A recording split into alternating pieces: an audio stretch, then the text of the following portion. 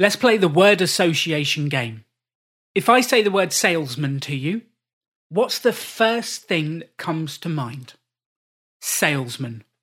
Now, I've been playing that game around the world at the start of every sales course for Pop-Up Business School for about 8 years. And the words that always come back are dodgy, sleazy, double glazing window salesman, used car salesman, dodgy, shiny suits.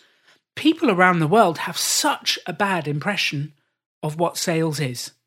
But if that's your impression of sales and you're launching a business, how are you ever going to sell something? What would it take to become the hero of your own life? To build the business you've always dreamt of? To make money doing something you love? It's time to take control. Can we get on with making money and having fun now? I'm not doing it if it's not fun. Join the rebellion with Alan Donegan and welcome to Rebel Entrepreneur. So welcome to episode 14 of The Rebel Entrepreneur. This one is all about sales, which is the foundation of your business. If you don't sell anything, you don't have a business. And I guess the first bit I wanted to do is introduce our guests, and then we're going to explore what their definitions of sales are and how they think about sales. So I'm very lucky today to have with me two people. I've got James Headspieth, who is the head of sales for Pop-Up Business School. I've known him since he was at university, and we made friends when he was launching some of his businesses, and I was helping him with some presentations. And over the last couple of years that he's worked for Pop-Up, he has sold millions of pounds worth of sponsorship and pop-up business schools around the world and helped us to help thousands and thousands of entrepreneurs to launch. So I'm very excited to have James. James, welcome to the show. Thank you very much for having me. Really excited to be here and sharing my insights that I've learned over the years all about sales. Me too. I'm excited. You've been learning a lot recently. And I also got Patrick Venn. Patrick, I actually met Patrick at an event called Chautauqua that we run, which is all about financial independence. And Patrick, at the time, was the global sales sponsorship manager for Manchester United and responsible for some incredible sized deals. He has since left. He came along to a pop-up and has launched his own business called the Football Finance Academy, where he is helping footballers learn about finance and take control of their money, because a shocking number of them end up bankrupt, even though they earn a high amount of money. So welcome to the show, Patrick. Thanks a lot, Alan. Really appreciate it. And I'm just like James, excited to talk about what I think is the most important part of any business, sales. Well, let's start there. Why do you think it's important? Why is sales important? Well, I think for any business, cash is oxygen. And really, the only way to get cash into the business is to have someone buy your product or service. So the longer runway you want to stay on board online in business, you need to bring in sales. It's just a matter of fact. What do you think, James? Why is sales important? I completely agree with Patrick. At the end of the day, we go into business to make money. And if you aren't making any money, then you don't have a business. I believe that the salesman or saleswoman, I should say as well, is the driver for the business and is arguably one of, if not the most important assets a business can have. So if you can't sell, find someone who can. Well, when you start your business, it's quite interesting because you start off with nothing and you don't have a salesperson, you don't have a sales team. You got to make this stuff up from the start. And it's actually up to you, the entrepreneur, to sell. One thing I would say, James, you said people go into business to make money. I think there is actually a large percentage of our audience that go into business to change the world. And they want to improve things and make the world a better place. Patrick has a thought on this. I've thought a lot about this, actually, and I don't think they're mutually exclusive. I don't think that you either are going into business solely to make money or going into business solely to change the world. I absolutely believe that you can do both. You can make money in your business and you can change the world at the same time. I actually believe it's important to do both, because if you don't make money, you can't change the world. With resources, with cash, you can make a difference in the world. With no resources, it's very difficult to get out there.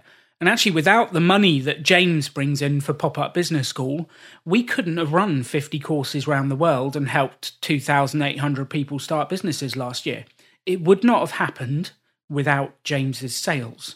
And I think if you want to change the world, if you have this business idea that's going to improve the world, sales is the engine that drives change. That's how I look at it. Yeah, I think it's a bit better than the boring definition of sort of transferring a product or service from one party to another. I think that might be the Oxford Dictionary definition of sales, but I would agree with you. I think it is, I kind of imagine sales as the gasoline on the fire, right? If you really want your business to grow and spread, that's what you need to execute on. That's probably, I think, one of the most important lanes to get your strategy right and get moving. But I totally understand for a lot of people, it's probably the most challenging area to get a strategy and get moving. So let's do this definition of sales bit. There's the Oxford English definition, which is very boring. I have a different one, but James and Patrick, how do you define sales? What is it to you? I would say it is the person, or it is the activity that drives the business forward and generates income for the business. For me, mine's maybe slightly different, but sort of the transfer of benefit from one party to another, I think. And the role of the salesperson is to tell the story of how that product or service can benefit the other party's life. I love that. And just to confuse the people listening even further, I have a third one that's my one. My one, which is kind of similar. It's sales is the transfer of enthusiasm from one person to another. Because what I found is if I go around the world and get excited about helping people, get excited about starting businesses, I infect other people with that excitement. And invariably, we end up doing something cool together, which normally involves a project or a sale or something. So I go around infecting people with enthusiasm. Yeah, and I think we've all experienced, whether being on the receiving end of a sales pitch or delivering a sales pitch, I think we've probably experienced both spectrums of someone who you knew did not care at all about what they were selling, or on the flip side, someone who was exceptionally passionate about what they were delivering. And you can just see it's like night and day. Well, actually, let's start there, because in the early days, I took a job selling photocopiers. Patrick's nodding like, photocopiers. Yes, you put a piece of paper in and another piece of paper with the same stuff comes back out. They're literally not that exciting. Not only that, the first day I went to sell photocopiers, I went out, you do what's called shadowing, where you follow one of the senior salespeople around. And I went to this sales meeting. We sat down with the company secretary. He'd already had a few meetings, so they were signing on the dotted line for the new photocopier that was going to be installed. And he was saying to the company secretary, here's what it's going to be. It's going to be this type of photocopier, this cost. And he said, the deal will be done over 3 years. But as he said 3 years, I saw him write on the paperwork 5 years. And I thought to myself, he's got that wrong. What's going on? But I'm new. It's my first day. I'm nervous. I don't want to speak up in front of the customer and make him feel like an idiot, so I just kind of kept quiet. The company secretary who trusted him just signed the paperwork and then took it back to the director who trusted her, who just signed the paperwork. The paperwork came back signed, they shook hands, and we left the building. And outside, the first thing I said is, you got that paperwork wrong, dude. Look, you said 3, it said 5. What do you think his reaction was? No, it's fine. That's a good deal for us, maybe. He smiled. He smiled a knowing smile of, I know what I've done, Alan. And the cost was £1,000 a month, and he'd put 24 extra months on that deal. So he'd just ripped that company off by 24 grand, which goes on his gross profit and helps his margins, but he'd ripped them off. So we go back to the office, and I go to the sales manager and tell him exactly what I've seen. What do you think their reaction was? Business as usual. You out the door? They just smiled. This is great. We've got 24 grand extra profit. And inside, I died a little because I thought, I can't do that. I can't sell like that. I don't even believe in the product, let alone the company now. How can I sell this?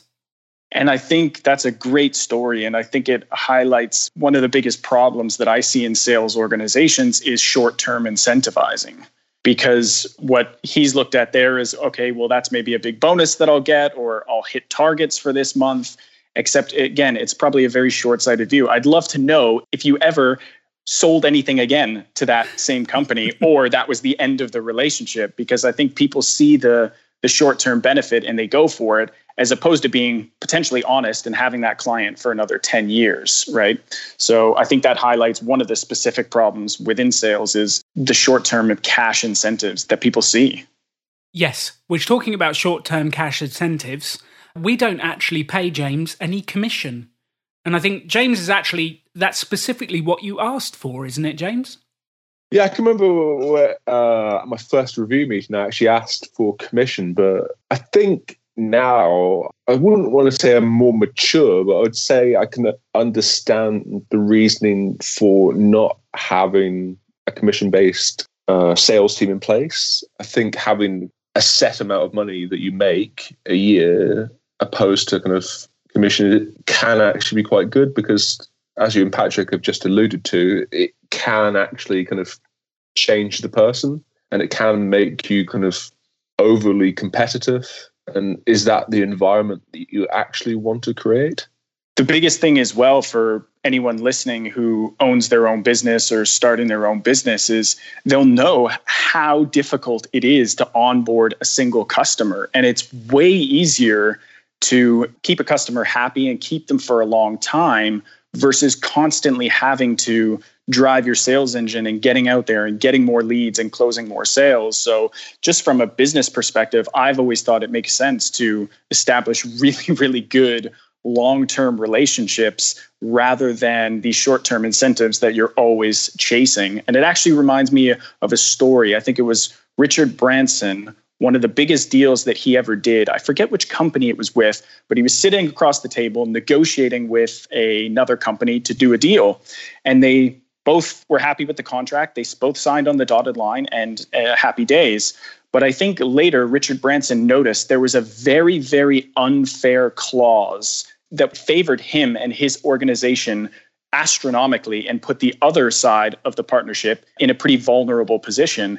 And he remembers distinctly picking up the phone, giving a call to the person that he'd negotiated that contract with and said, look, I know we've both signed this, but I think there's something that's very unfair for you that we've agreed to, and I think we should change it to something that's a bit more fair for both parties. And he remembers saying, that's a customer I now have for life. Yes. It's someone that I don't have to, I built that rapport, I built that trust, and they don't want to do any business with anyone but me.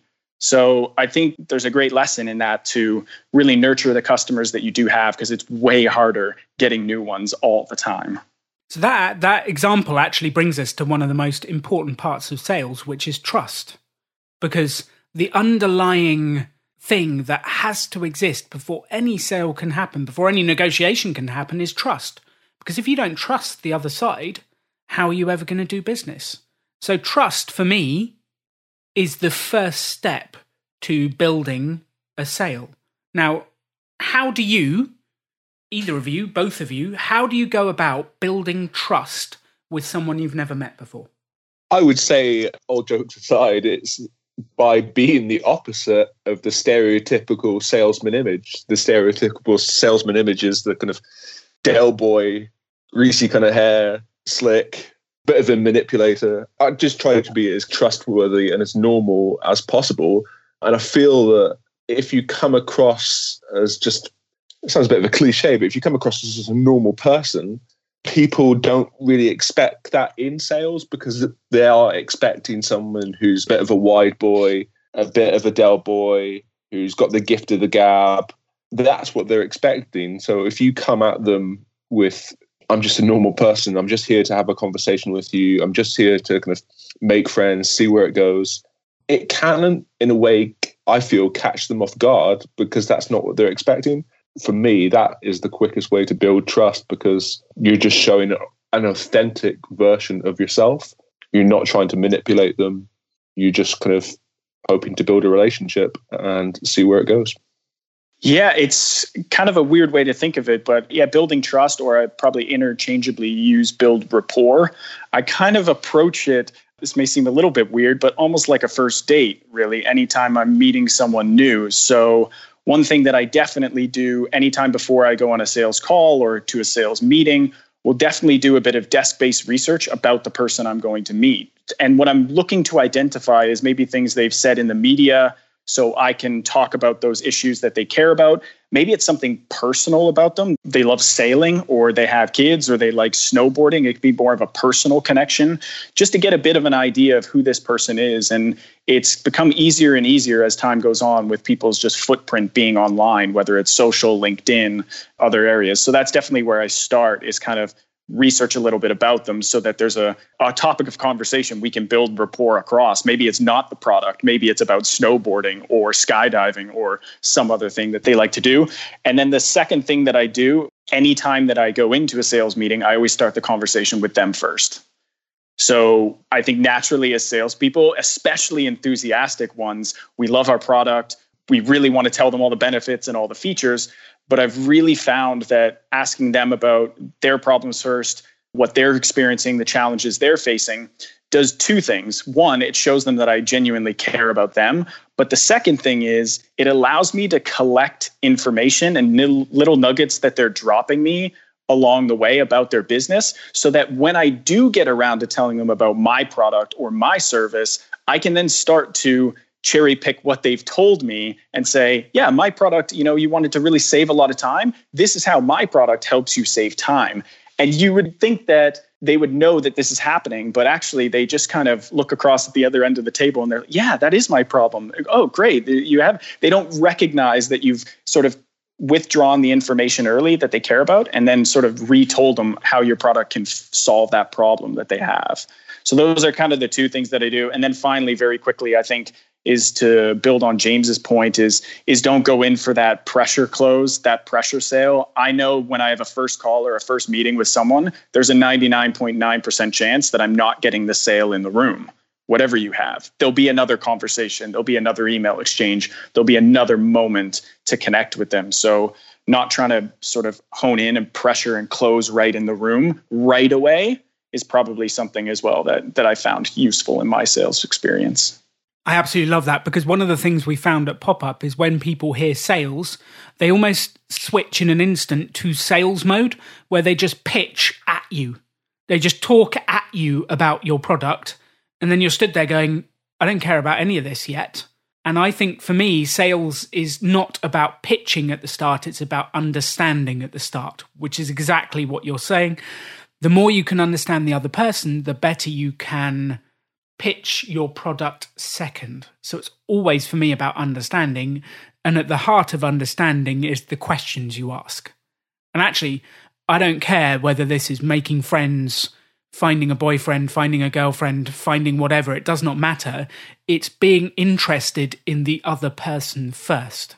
I can't remember who said this quote, but the quickest way to be interesting is to be interested.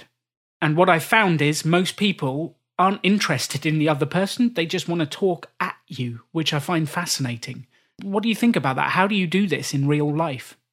Yeah, I agree with you. I don't know if this is the quote from him, but it certainly is right along the same line. But Dale Carnegie wrote that book, How to Win Friends and Influence People. It may have been from that, but he has the same sort of idea, is people love to speak about themselves. So let them. And you're there to sort of give a guiding, sort of listening to them and just understanding them. They find themselves way more interesting than they might find you. So that's why I lead with them. So I think the best way to show that you're interested is definitely using the kind of open-ended questions, not closed questions. So I start things like, how do you measure success is a great open-ended question that you can tell a lot about a business and how they measure success. The other one that I love to use is, what don't you love about the current product or service that you're using? So it doesn't give them the opportunity to speak badly about or how much they hate the current product or service they have. It's just a lighter touch on, yeah, it's okay, but I don't like these specific features, or these specific things are missing. So that gives you, again, more clues that you can gather. So for me, it's open-ended questions is a big one. I love that. So just people listening will know I'm a collector of questions. I love good questions. Give me that question once more. What don't you love about the specific product or service that you're currently using? So a challenge for the audience: go out there, ask that of some of your clients, or ask that of some of your customers at the moment, and see what you can find. And they will tell you. They will absolutely tell you. I love that. James, what kind of questions do you ask at the start of meetings? There's a question that I came across recently that has worked really, really well. And I guess it does sort of put the onus on being a bit me, but I found it does actually work quite well, and it helps to understand their problems. I go in and basically say, I know I was the one that contacted you initially, but what was it in my email, phone call, whatever it was, that interested you in wanting to speak to me? And like, I'm not joking. They will just sell you the offer. So they will tell you everything why they want to do your service or product. You just sit there and you don't have to do anything. And they sell it to themselves, and they tell you everything about why they want to do it. If it goes well, sometimes they don't know and they just want to chat with you, but that's a different story. But yeah, I know guys who have used that strategy on first dates as well, and they've asked the girl, what was it that interested you in me? And you can use it for all different kind of occasions, but I use it a lot for sales, and it's very, very interesting indeed when you go into a meeting. Just say, listen, kind of, what is it that interested you in our offer? And yeah, they will often sell it to themselves in the meeting, and yeah, it makes your job a lot easier. That's a great question, James. Whilst we're on the subject, let's talk about what is ethical sales, and have you ever walked away from a deal before when you felt it wasn't right? So I think it's been a lot different working for an organization and working for yourself. So when I was in the bigger organizations, whether it was Manchester United or other companies that I've worked for in the past, I definitely felt more pressure to hit those targets and go after those short-term incentives. I wouldn't say that I did anything necessarily unethical, but I think that there was definitely pressure to get sales in the door, get cash in the door, because I was going on someone else's targets and a strategy someone else set. Whereas now, being in control of the sales process in my own business, it's allowed me to turn things down that might not necessarily work for me, or they've offered me way below what I think the value of the product is. And so it's allowed me to sort of walk away or say no. But in terms of unethical sales, which we kind of started with my photocopier sales example, it happens, it's out there. And actually, I think ethical sales is one of the most important things you can do. And finding out whether someone needs your product or service is the first step. So I ask a bunch of questions to see if they have the problem that I'm trying to fix. If they don't have the problem, I'll say thanks for your time and I'll move on to the next person, because there are so many people who have the problem you're trying to fix. You've just got to find them. And I think sales is not about jamming your product or service into someone, whether they need it or not. It's uncovering, do they actually have the problem you're trying to fix? If yes, sell them. If no, help them find something that does fix their problem, or help them. And I think this thought of sales as helping someone else has really enabled me to get out there and sell more. Because I came from I was scared to contact people. I was scared to make phone calls. I was scared to do any of it. And it took me a lot of time to get over that and to actually get used to making phone calls, sending cold emails, and all those elements. So, James and Patrick, how do you go about getting yourself motivated to every day send emails, make phone calls, and actively sell? How do you go about that? How do you think about it? Because for most people, that thought makes them want to cringe. So I think it's all about building a system or a process that will help facilitate your sales. So I recently read James Clear's book, Atomic Habits, and he's got a great quote in there. I think it's in the book where he says, goals are great for setting direction. Systems are best for making progress. You know, everyone wants to win an Olympic gold medal. It's the athletes that put a system in place that allow them to achieve that end goal. So for me, it's definitely about building a sales process. I think in the past, maybe I've been guilty of there's just so many things flying at you. Who do I speak to? Which person in the organization do I contact? What do I say? How do I get their email? You can get bogged down in all these questions and really make no progress if you don't have a system in place. So the system that I used specifically, I like using tangible examples. So I'll try and use the one that I just did with the Football Finance Academy and I learned this very much at Manchester United, which was very process driven, that you create a prospect list. So basically what I did was, in a prospect list, I listed out every single football club that I wanted to contact in an Excel spreadsheet or a list, pen and paper. You can do it anyway. Spreadsheet's probably your best bet for most people starting a business. Listed out all the football clubs I wanted to contact. The next section over was I identified who in that organization I needed to speak to. So it was head of education at the academy or academy director. I got 2 options. Then I went on to finding out how I can get their email or their phone number. And there's a few tricks here that you can do. Some of the simplest ones are you actually go on LinkedIn, and people sometimes tag their email. If they're not careful, they'll put their email right in LinkedIn so you can get it there. Or most times, actually, I've had a really good success rate of this. You just find out what the @ and then the end of the email is. So let's say it's @arsenalfootballclub.co.uk. You just have the first name dot last name, or a couple combinations of each. It's really not too difficult to find people's email information.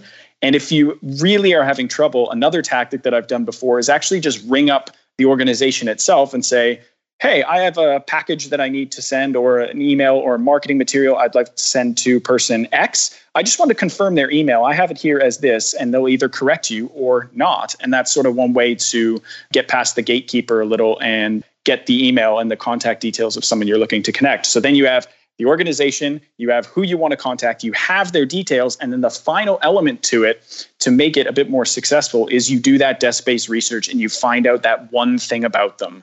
That one comment they made on a LinkedIn post that they were passionate about, that one holiday photo you've seen. I mean, don't get too creepy here where you're sort of looking at their entire life. But what you're trying to do is just get 1 or 2 things, get a glimpse of someone and who they are and what they care about, so you can drop that in to the cold email that you send them. So the first line might be, hey, I saw you did a great initiative XYZ, and then you can carry on of why that links into why you're contacting them. So I think just setting out that grid of the prospect list. And then basically what I've done is I split them into tiers. So of all the clubs, I know they're all not a top priority. So you have tiers 1, 2, and 3, or however many you need. And that allows you to kind of reach out systematically. Because if you have 100 prospects you want to go out to and you're trying to contact them all, you'll drive yourself crazy and you'll waste weeks and weeks and weeks. So if you tier it and go, okay, each week I'm going to reach out to 5 people or 10 people, and it's a system that goes along, and you keep track of their responses so you can see which email templates are working. Maybe you try some other ones to see what sticks and what gets the best results. And you keep track of that as well, so you can basically course correct along the way. So you have a good system in place. Personally, I spend about an hour each morning from 9 to 10 reaching out to people or responding to sales emails. And then I'll move on to the things I need to do for the rest of the day and periodically check in and respond to those emails. So sort of a long-winded answer of saying setting yourself up a good system and a process will help you make progress and be successful with your sales. So, Jimbo, how do you motivate yourself? Because you're one of the hungriest salespeople I've ever met, which I love, but you don't get any commissions. So how do you motivate yourself to each day send the emails, make the calls? How do you approach this? Like, it's something that I've often thought about myself, and I think I've always actually been quite a self-motivated person. Like, looking back at other things that I've achieved in my life, like I've done kind of marathons, triathlons, a whole host of crazy kind of challenges like that. And it takes a kind of, I guess, a very kind of self-motivated person to actually do it. And I feel that if you go into sales, you actually have to be incredibly self-motivated to actually do it, because it isn't an easy job by any means. And you're going to take a lot of kind of bumps and knocks, and you need to be very kind of resilient to actually do it. So, yeah, I think, like, honestly, I don't know what makes me self-motivated. Part of it, I think, comes down to the fact that there's 2 kind of motivators for people when they buy something, and it's kind of to gain pleasure and to avoid pain. And I think I'm a bit of both. I know that if I don't get up in the morning and I don't work extremely hard, I will probably lose my job and the business will go out of business and lots of people will lose their jobs. And that's like an awful scenario. But at the same time, I'm an incredibly competitive, single-minded, driven individual that I constantly want to kind of challenge myself and kind of beat last year. I've almost got like an athlete kind of competitive mindset that I want to continually beat what I previously did. So I know every single year how much I made for the company, and it's my goal to kind of beat it every single year. So I've got that kind of competitive urge inside me. I don't know where that comes from. I'd need to sit down with a psychiatrist probably and analyze it. But I think I'm like a real mix between trying to gain pleasure and trying to avoid the kind of the pain and the hurt. But I would say I'm probably more leaning towards the pleasure. And to build on that, making sales and closing deals and making money, it's an incredible buzz. And like once you close a deal, even if you close a deal for like £2,000, which in our line of work for Pop-Up Business School isn't a huge amount of money, because some of the deals like 20, 40, 50, £100,000. So even closing a £2,000 deal for me gives me a buzz and it gives me a kick. So like that buzz gets me out of bed in the morning. And I think that if that doesn't excite you, then you're not going to last very long in sales. And it's probably best that you find someone who is excited by that and who is good at that and who is competitive and enjoys it. I think that it ties back really nicely, James's response to what we talked about earlier about the sort of short-term motivation as well. Because if your only incentive is to go out there and make money, especially if you're working for an organization or yourself, there's a bit of difference. But if your only motivation is to make money, I genuinely think you will lose a bit of steam. Maybe not. Maybe there's some people that are completely driven by money, and you know what? That's okay. That happens. But I think if you can get that mix of it provides me a great living, and I actually am passionate and excited to actually sell the service or the product that I've created or my team's created. If you have that mix of both, I think you will be able to keep yourself a lot more self-motivated. I know for me personally, the paychecks as my career went on got higher and higher, but that had no correlation to my enthusiasm to sell those specific products. So I remember probably the best, most enjoyable thing is I started a lemonade company when I was about 24. I was a grown-ass man with a lemonade stand. And I remember we packaged and bottled this homemade lemonade that I've been drinking in my family for 80 years, but we finally just packaged it and started selling it at a local farmer's market. I think I sold them for about $3 to make, and I sold them for $9. I made that first sale of $9. It was probably the feeling that I've had the most sort of proudest moment. Is it had nothing to do with correlation to the number itself. It was that it was your own product. You made your first sale. You realized that you could actually start doing this and people would buy your product or service. That motivated me more than the actual dollar amount or the commission amount itself. But I like James's response about this sort of feeling like an athlete and self-motivated and challenging yourself, because I've seen other cultures where you compete against each other within the organization. And that's, for me, quite toxic. But if you can get it sort of internally like James has, where you're just competing with yourself, I think that can be a brilliant motivator for sales as well.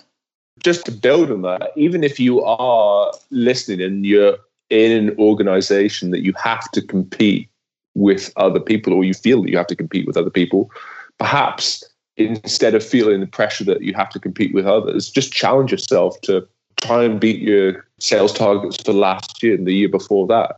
Forget about everyone else and just make it about yourself. And that's the way that I've always grown. And I think that's probably the best way to do it, instead of kind of worrying about what anyone else is doing. Well, I think that's one of the things you've embodied the best, James, that I have seen, is that you are constantly seeking to improve in every area of your life. I'm always inspired by that, and you know I do the same thing, is what's the next book on sales? What's the next course that I can go on sales? Who's the next salesperson that I can learn from? How can I get the next deal slightly bigger than the one before? And that constant improvement. Everyone has done this better than you before. And so you could just cherry pick and learn from everyone who's done it and mastered it already.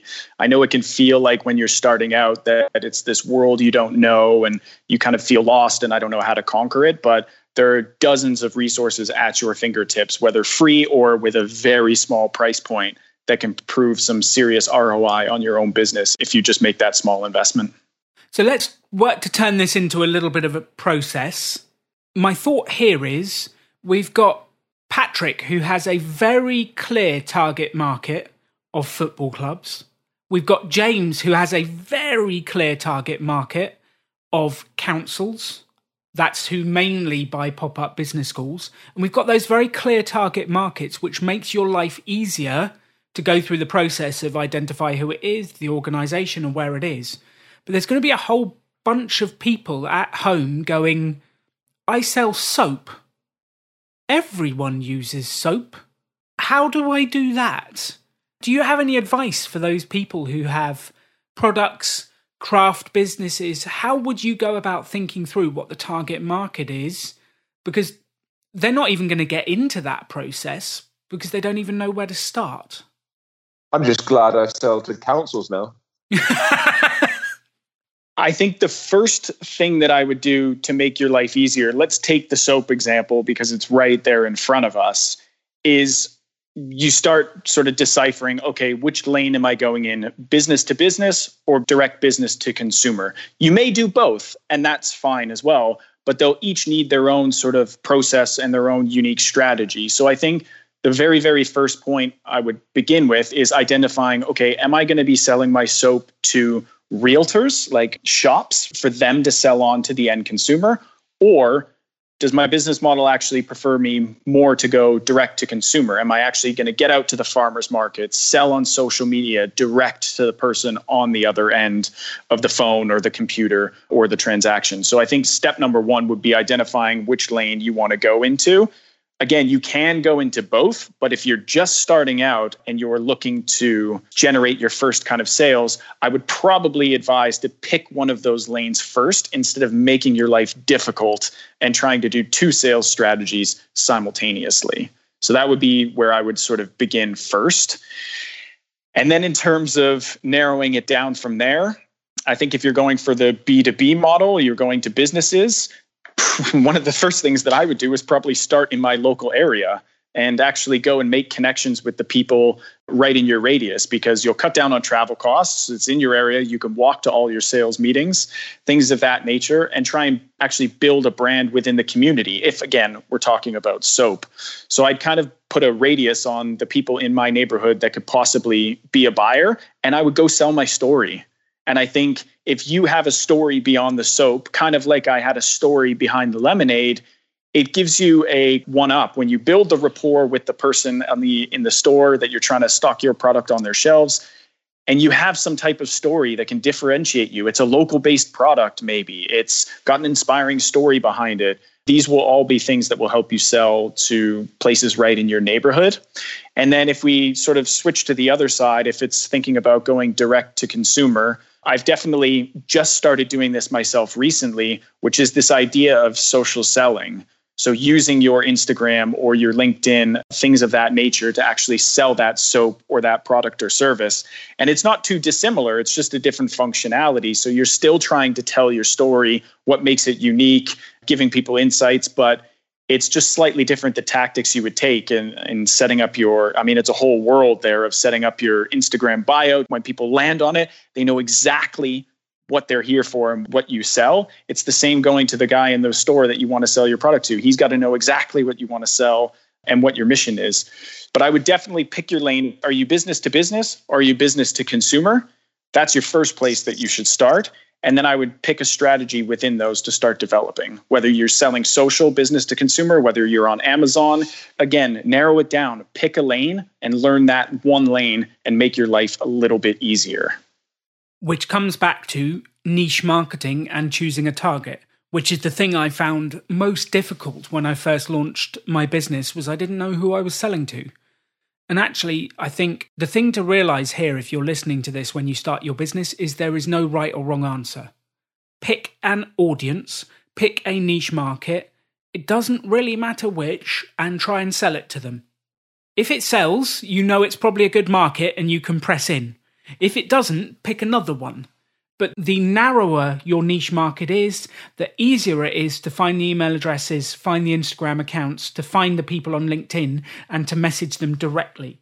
And I think this brings me to broadcast versus direct. And what I've noticed is most entrepreneurs, when they start up, they're like, yeah, set up the Instagram account and I'm going to broadcast my message out there to the masses. And it gets lost in the noise. Whereas the action, and this is from personal experience, this is what I did when I started. The action I really needed to do was contact individuals to start that sales process and get one sale, which leads to 2 sales, which leads to 5, which leads to 10 and grows from there. So direct is me finding a human, reaching out to that human and selling them something. Broadcast is I'm going to post on Facebook and go, ta-da, and wait to see what comes back. And when you're starting, most people elect to broadcast because they're afraid of the rejection of the direct. And I think that's the number one tip from me, is you need to do more direct than you do broadcast. That's my number one tip. James, what do you think? No, I completely agree indeed. And my approach to sales has been a very, very direct approach. I love the kicking in the doors approach and just kind of going out and finding business. Yeah, like I completely agree with you. The broadcast approach, where you just broadcast a message to a wide audience, is like throwing a fishing net into the sea and hoping you catch like a shark or a whale. It's a very untargeted approach to trying to find a customer. But if you're a lot more direct, you can be a lot more specific. And it's an approach that has worked very well for us at the Pop-Up Business School. And yeah, if I was starting a new business now, I'd try and really kind of segment it down, try and find out who the right people to speak to are in that industry, or the customers, and just try a very kind of direct approach, opposed to kind of putting a kind of big message out on Facebook or Instagram and kind of telling the world what I'm doing, because yeah, that's not the best way to do it. And like you alluded to, like people do that because they are scared of rejection, but that actually conversely is a form of rejection as well, because you're putting the message out there, but nobody's going to respond to that message, or it's highly unlikely anyone's going to respond to that message. So it's much better just to be upfront, be direct, go and speak to someone, and they will tell you yes or no if they don't like your kind of product or service. And direct feedback is often the best feedback you can get. Also the most painful, James. It's also the most painful, that direct feedback, which is why people don't want it. Yeah, definitely is indeed. But I find like you need to have kind of like a learner kind of mindset that when you go out, you're going to have kind of rejection. You're going to have kind of bumps in the road. Piggybacking off of that, I know it's very scary for people to go out and face the sort of when they're doing the direct sales approach and receive that no. And if there's one tip that I can give people is you can actually start embracing the no. So a lot of people feel it as sort of direct rejection. If someone says no to their product or service, you have the power and you have the ability to flip that no and actually become a benefit to you. So the 2 ways that you do that is, one, when you receive a no from someone, it actually is a good thing because it actually frees up bandwidth and time to actually go speak to people who may actually want to buy your product. And number 2 is when you get the no, the key thing that people forget to do is they receive that harsh feedback. And I've been guilty of this myself, is you receive the harsh feedback of a no or a rejection response, and you kind of feel a bit sad and you turn tail between your legs and you walk away. But if you can just do this one thing and you can ask why they responded no, then you can actually start empowering that rejection and actually collecting feedback from that person. Maybe your pricing was too high. Maybe they didn't like the design on your box. And I'm not saying that you have to take everyone's individual feedback and change the whole design and everything like that. But if you start seeing patterns and themes within people's responses, then you can start, again, changing and making adaptations in real time to actually make your product or service even better. So one trick that's really helped me is actually just the word no, instead of thinking of it as a negative word, it's actually a positive impact on my business. I love that. We repeat ad infinitum at the Pop-Up Business School that every no is a learning opportunity. And if you treat those as such, and you go out there and you get 10 no's a day, by the time you've gone through a week or two of those rejections, your sales process and what you have learnt, you will improve so much and the sales will start to come in. It's this deliberate practice piece of taking every single time you practice sales, learning from it to get better. And if you learn and grow, you will constantly improve. Just to build on the no's, I actually slightly digressing a little bit, but I read a kind of fascinating book very recently called Never Split the Difference by an FBI hostage negotiator called Chris Voss. And he actually argues that you should actually try and force the no. So you should actually go out of your way to encourage the other person to say no. And some of the questions you could say are, for example, have you given up on doing a pop-up business school? Have you given up on this offer that I have for you? And that forces them to actually say no, because a lot of the time we go out and do a pitch and we're trying to force the yes out of someone, but that in turn actually forces the no. And once you get that no, interesting things can happen.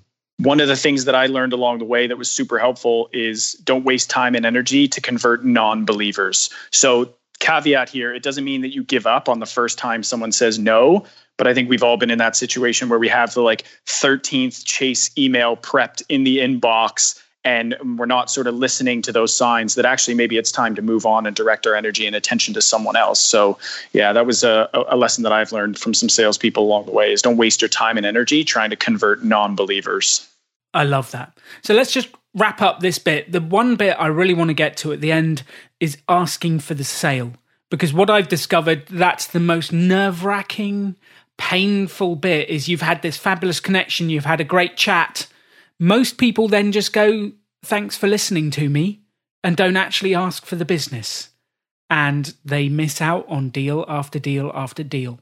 How do I know this? Because it's what I used to do, and still do when I'm feeling nervous or my confidence is not up. It actually takes me confidence to ask the question. So James, Patrick, what are your tips on asking for the sale? I would say one of the best ways in which you can actually ensure someone's going to buy is to get them to make a commitment. And I learned something recently, and it's called commitment-based selling. So at the end of the pitch, at the end of the sales meeting, or if you're having coffee or whatever you're doing with the prospect, get a commitment from them. So at Pop-Up Business School, we run live events. And one of the things that I often try and get from prospects is a commitment from them to come along to one of our events. And I know if they come along to one of our events, it's very likely that they are then going to buy the product.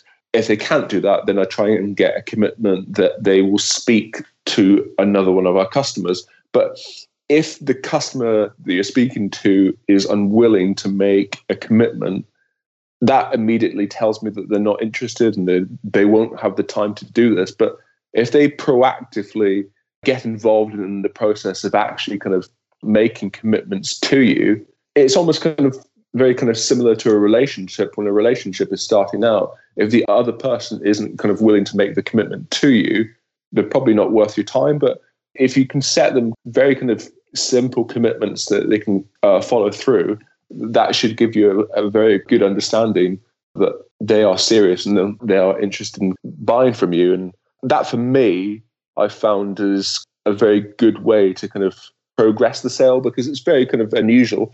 I'm racking my brain right now and trying to think of the last time I actually went to a sales meeting and I closed it there and then. It's normally a very kind of long process that doesn't happen on a kind of one-off meeting, and you kind of go into the sales meeting and shake hands and it's done. That's why I find the commitment-based process is a much better to actually get them involved in the process than trying to shake their hands and make them agree to something there and then. I love that, James. And that commitment-based sales process could be tied to anything. If you had a food business, you could get them to try some of the food. That's the commitment. Try this and give me feedback. When I was doing my training business, I would get them to commit to a 45-minute session where I ran a training session for them. And if they like it, then we would go on to the next step and see if we could roll it out. So it's getting those small commitments along the way to test, experience, give feedback, speak to a client that will help you get towards that bigger yes. And actually, if you do sales correctly, the close kind of happens naturally at the end. If you're having to force the close, you probably haven't done the steps up until then that well. What's been your experience, Patrick? The two things that come to mind naturally are one of my favorite things that I use to kind of try and get a soft close, at least a bit of a commitment like you guys are talking about, is saying, I'd love to work together. How can we make this happen? That's a kind of a disarming way of asking for the same thing. And it shows that you're fully invested in this and you want to work specifically with them. So that's a great one as well. But the other thing that I do is if I can see they kind of want the product, maybe they're on the fence a little bit, they don't know, is I will ask about what would be preventing this from happening, or do you feel any risks, or try and bring out in the open what their concerns are so that you can actually address them. Because if you can't see them, you can't solve them. So that's another thing that I do use, is trying to tease out and sometimes you'll never be able to see. Maybe it's because it's something internal with their boss and some internal politics you can't see. It might not just be something as simple as it costs too much. So I think trying to understand what the barriers are to them saying yes, so that you get them out in the open, that you can start identifying them. Those are the two things that I use to kind of help move the process along. I love that, Patrick. So James, Patrick, thank you so much for joining us on the show today. It's been a lot of fun. If you had one closing thought for a new entrepreneur who's starting a business, one thing you would say, you must do this, what would your closing thought be for those new entrepreneurs? This is kind of something close to my heart because it's something that I've experienced recently. And for me, it's give yourself enough space and enough time to actually be successful.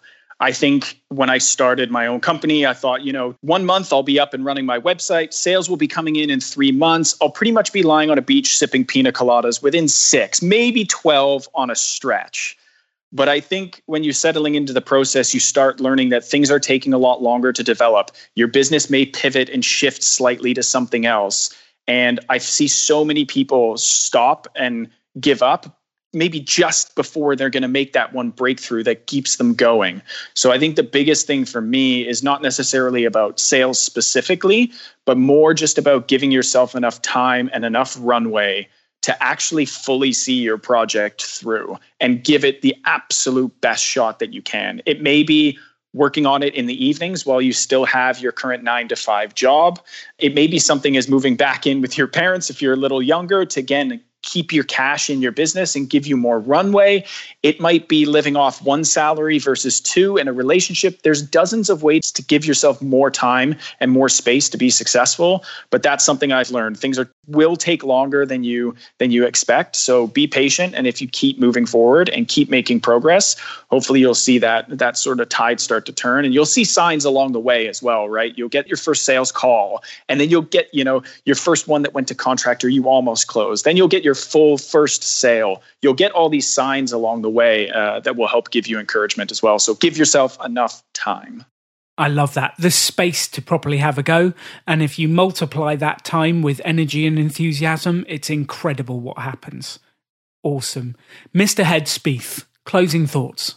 I would say ensure that what you're selling actually solves a problem, because a lot of what we actually talked about on this podcast is trying to solve the client's challenges and problems. Now, if you have a product or service that instantly solves someone's problems, you're going to have a very easy sales meeting. Not a very easy sales meeting, but it's going to be a lot less fraught if you have a product or a service that instantly helps solve their challenges. And some of the best businesses out there and some of the best kind of creations that I've seen out there have been thought out of someone's just desire to fix a problem. And if you can see the problem that exists there, someone else can see it as well. And that, I guess, in kind of simple economics is supply and demand. So yeah, I would seek out problems and see if you can fix it and make sure that your product or service solves someone's problem. You're exactly right, James. Sales is the process of uncovering someone with a problem, telling them you can fix it, and then asking for money in return. And by going out there, finding problems and fixing them, that's how your business is going to become successful. Patrick, James, thank you for your thought, energy, and ideas and being part of the podcast. It's been a blast. Thanks a lot, Alan. Really appreciate it.